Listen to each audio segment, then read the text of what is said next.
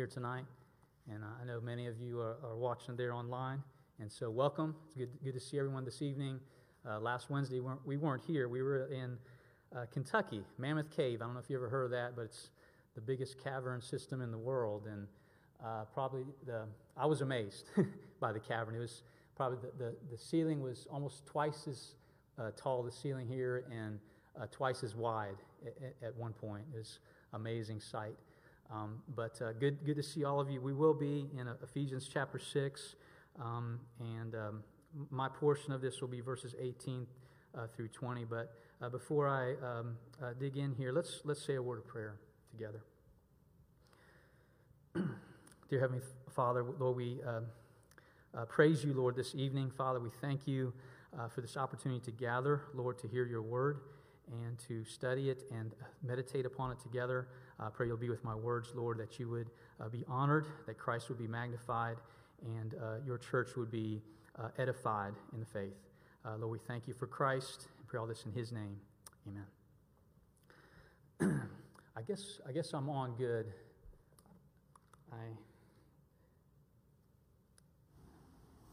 Maybe that's better. Okay, sorry about that.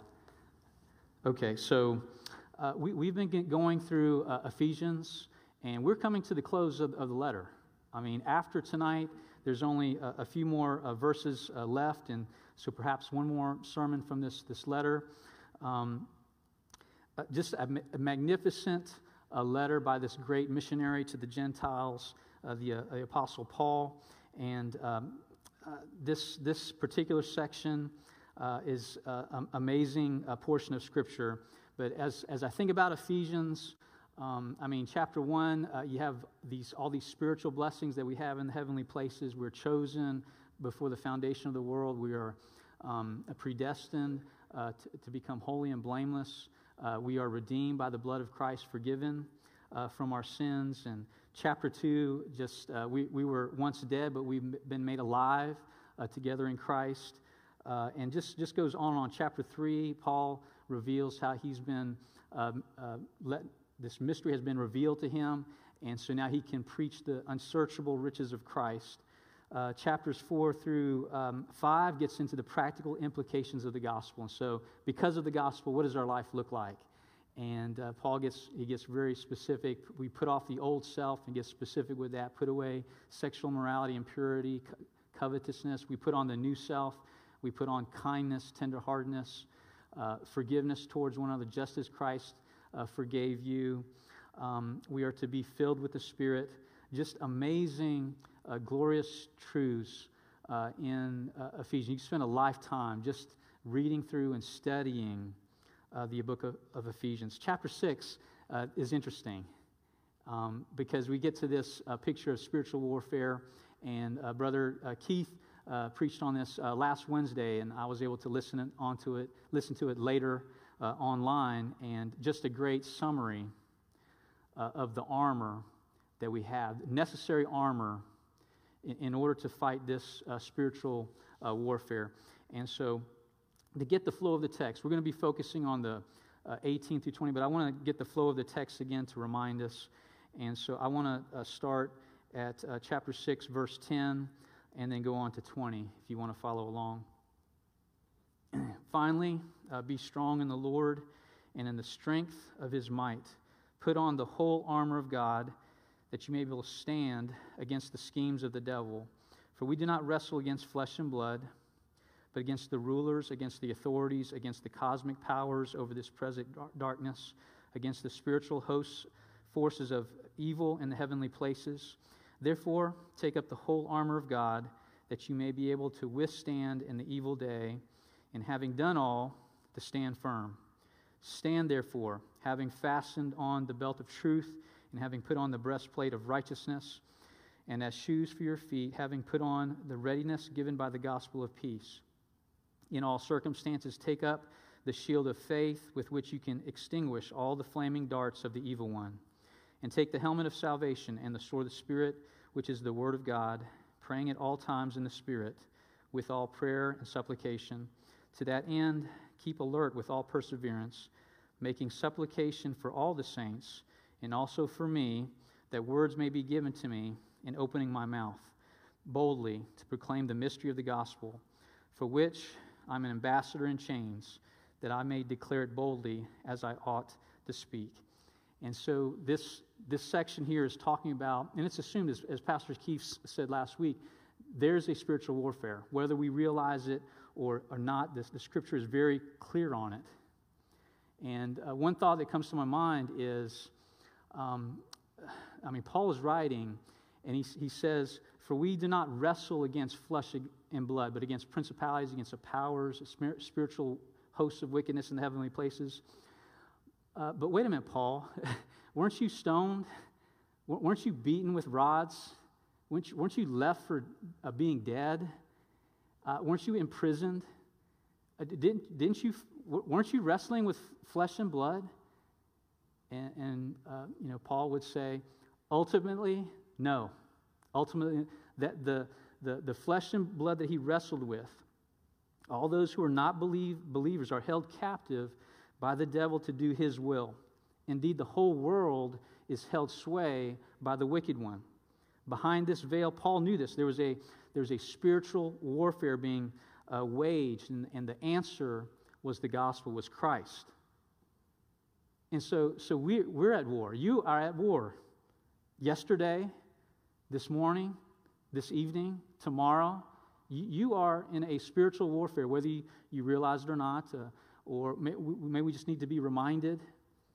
When school begins, Lord willing, soon, when I face my students, they can be pretty mean. They can be pretty tough and rebellious. I'm not wrestling with them. There's a spiritual warfare that's being battled. And when you go to work, you're not wrestling ultimately with your coworkers or your bosses or your neighbors or even your spouse. There's a spiritual warfare that we need to realize. How are we doing in this battle? And so we need to resist the devil, and he will flee from us. How do we resist him? Well, we need to be well acquainted with this spiritual armor. And I'm not going to rehash all that Pastor Keith did an excellent job going through the belt of truth and the breastplate of righteousness and having our feet shod with the gospel, the readiness of the gospel of peace, and the helmet of salvation, the sword of the Spirit. I commend that to you. If you haven't heard that, go back and listen to those things. Those are all necessary parts that we need to equip us for this spiritual warfare. Now, I will have some overlap because we're still dealing the same idea, the same thing of spiritual warfare. And so my task was verse 18b, which is the second half of verse 18. But that is intimately connected with the first part of 18. And this is this idea of prayer.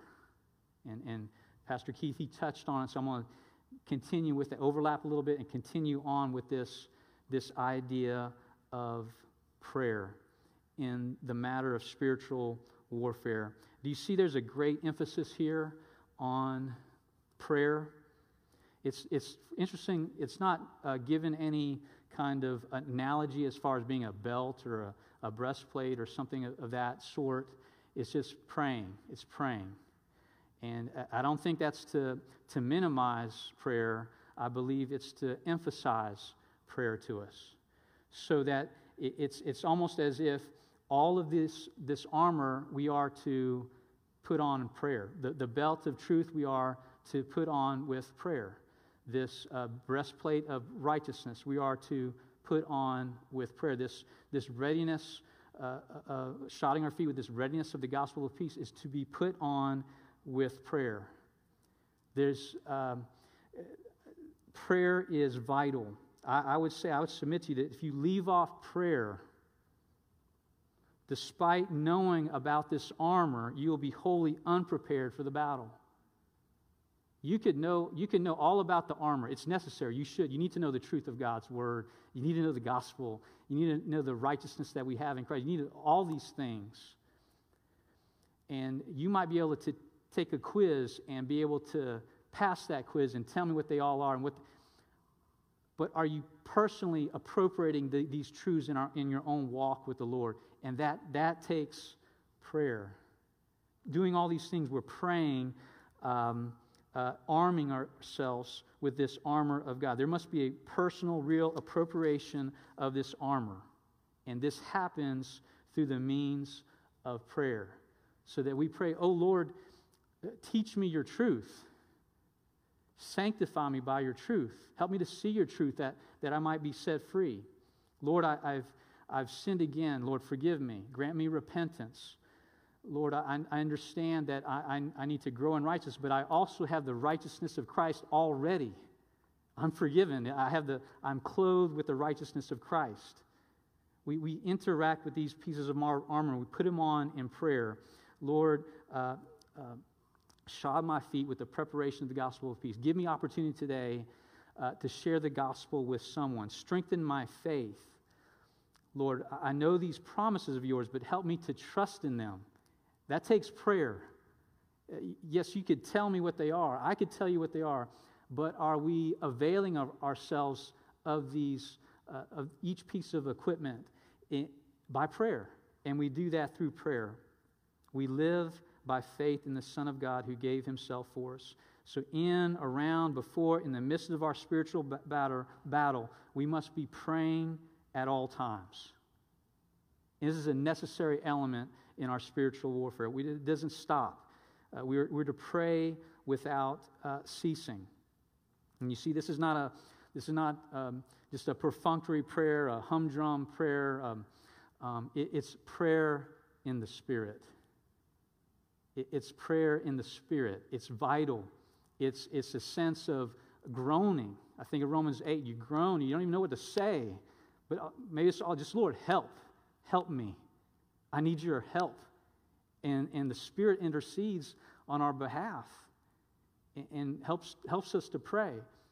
And so there's this picture of praying in the Spirit, being filled with the Spirit, because we have access by His Spirit to the Father through Christ.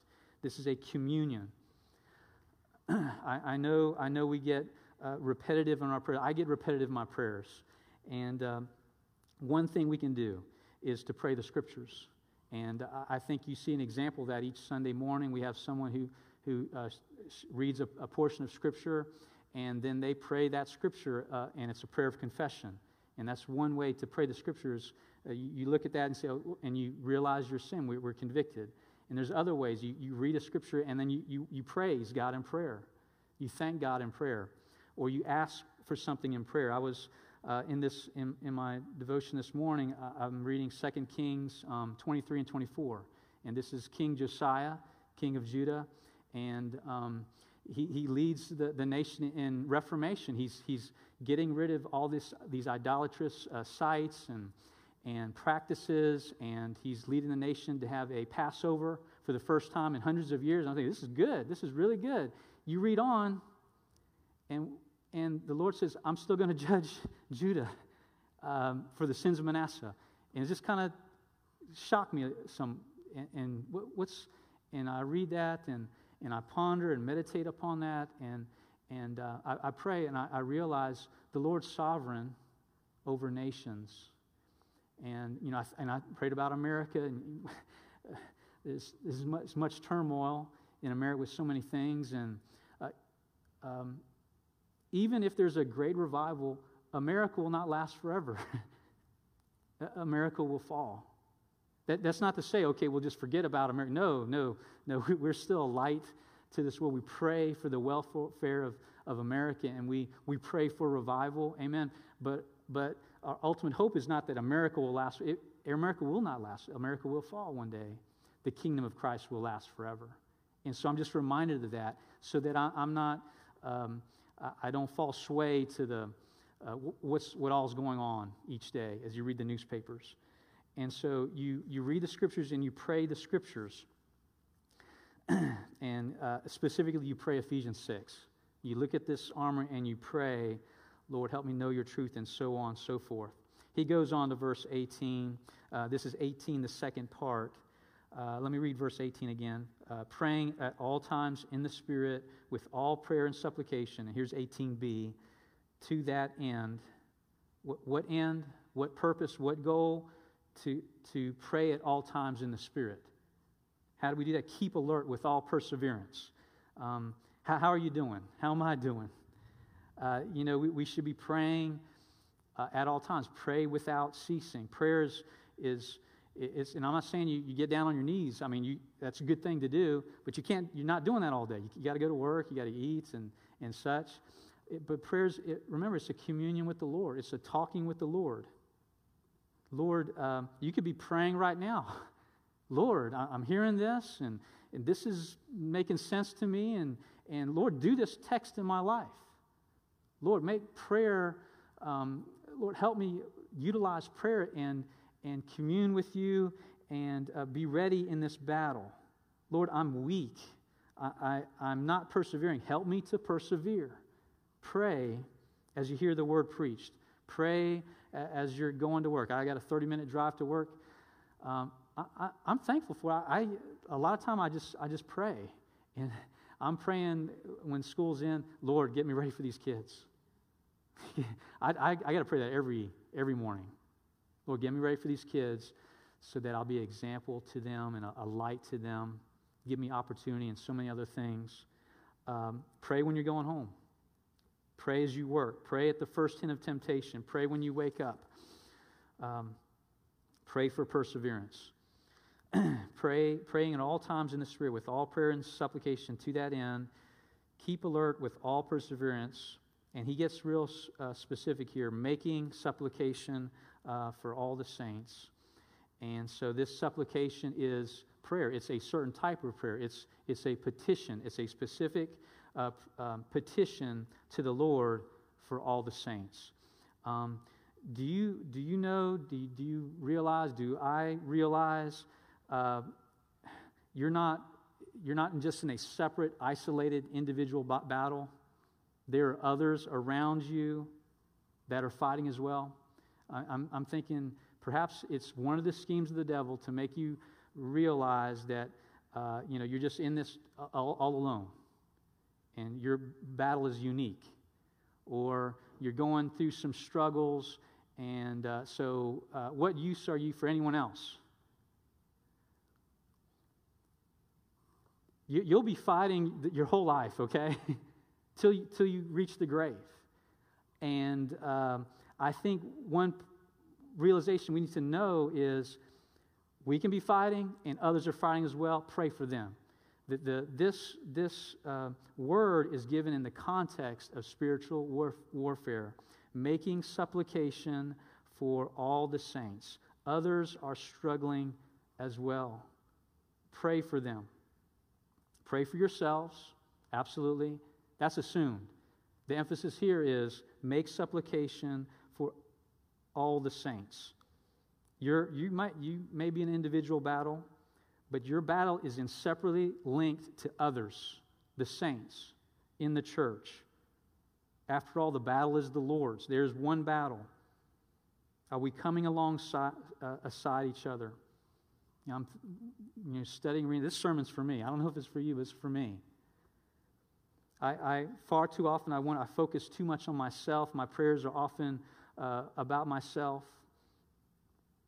Pray we won't get locked into this individual mindset to the exclusion of others. Count others more significant than yourselves. Let each of you look not only to his own interest, but also to the interests of others. And, I think in, this pandemic, and it's a real struggle in so many different ways. And I think one way is we're just not able to be able to get together as regularly and as normally as we would like. And so it's particularly challenging. Let's do our best to press in. I'm grateful to see all of you here tonight and being able to see each other and encourage each other. But there's Sunday morning and other opportunities. Let's encourage. Let's pray for each other. Let's reintroduce ourselves back together. There's some people we haven't seen in a while. I was thinking we have a fellowship this Saturday. Everyone's invited, 3 o'clock at Fuel Park. And of course, if you're sick or you got symptoms, stay home. but if at all possible, try to come and meet up with other people again. See how we're doing. Ask each other questions so that we can know how to pray for each other. Make supplication for all the saints. Let's get to know each other again. Let's work towards that end. Paul continues. Make supplication for all the saints, and I'm just going to do it briefly here. This is not a full-fledged sermon, and so I'm going to breeze through here. Paul continues in verse 19, and he says, and also making supplication for all the saints, and also for me. And also for me. So he says, while we're on this topic of praying for all the saints, I need your prayers. And he gets very specific here. And also pray for me that words may be given to me in opening my mouth boldly to proclaim the mystery of the gospel. Paul's praying for boldness. And just think about that. I think about Paul. Paul praying for, isn't he already bold? He faced a lot. Going to a town, get stoned in Lystra, left for dead. He went back into Lystra and convalesced for a day and moved on to the next city. And then he came back through Lystra on the way back. Paul was bold. He faced Peter to his face in his hypocrisy. Paul was preaching at the Areopagus, and Paul was boldly proclaiming the gospel to Roman governors and kings. And I said, Paul, you're pretty bold. Paul said, no, I need your prayer. Pray that I will be bold. And I'm thinking, Paul is not depending on his past successes for his present challenges, and neither should we. And so he needed God's grace every day. And so pray that I have boldness in declaring the gospel. If Paul needed prayer, how much more do we need prayer for our timid souls? Another interesting thing here, is what Paul did not ask for. Do you realize the situation here? He's under house arrest. This is one of the prison epistles. Paul could have asked for prayer that he could be delivered out of prison. I feel like Paul was an outdoors kind of person. He's walking on foot everywhere. Appalachian Trail, I think 2,300 miles or so. He did. I think he did that maybe on his first missionary journey with all his travels in the mountainous regions. He was out proclaiming the gospel, planting churches, establishing those churches. Paul wanted to be out. He wanted to go to Spain. Sitting under house arrest in Rome, not being able to get out, wouldn't that have left him depressed? I don't think so. He didn't ask, get me out of here, set me free. He asked that he could open his mouth boldly right where he was at to speak the mystery of the gospel. That's a good prayer. I thought we often focus on our circumstance. Lord, remove me from this circumstance. Maybe the Lord has you in that circumstance for a reason. And He wants you to be faithful right where we're at. But if only if I was out of this present situation, I could serve the Lord so much better. Maybe the Lord is trying to teach us something right where you're at. Ask the Lord to give you eyes to see the opportunity around you, as I believe Paul was here seeing as well. And then finally, Paul, he prayed.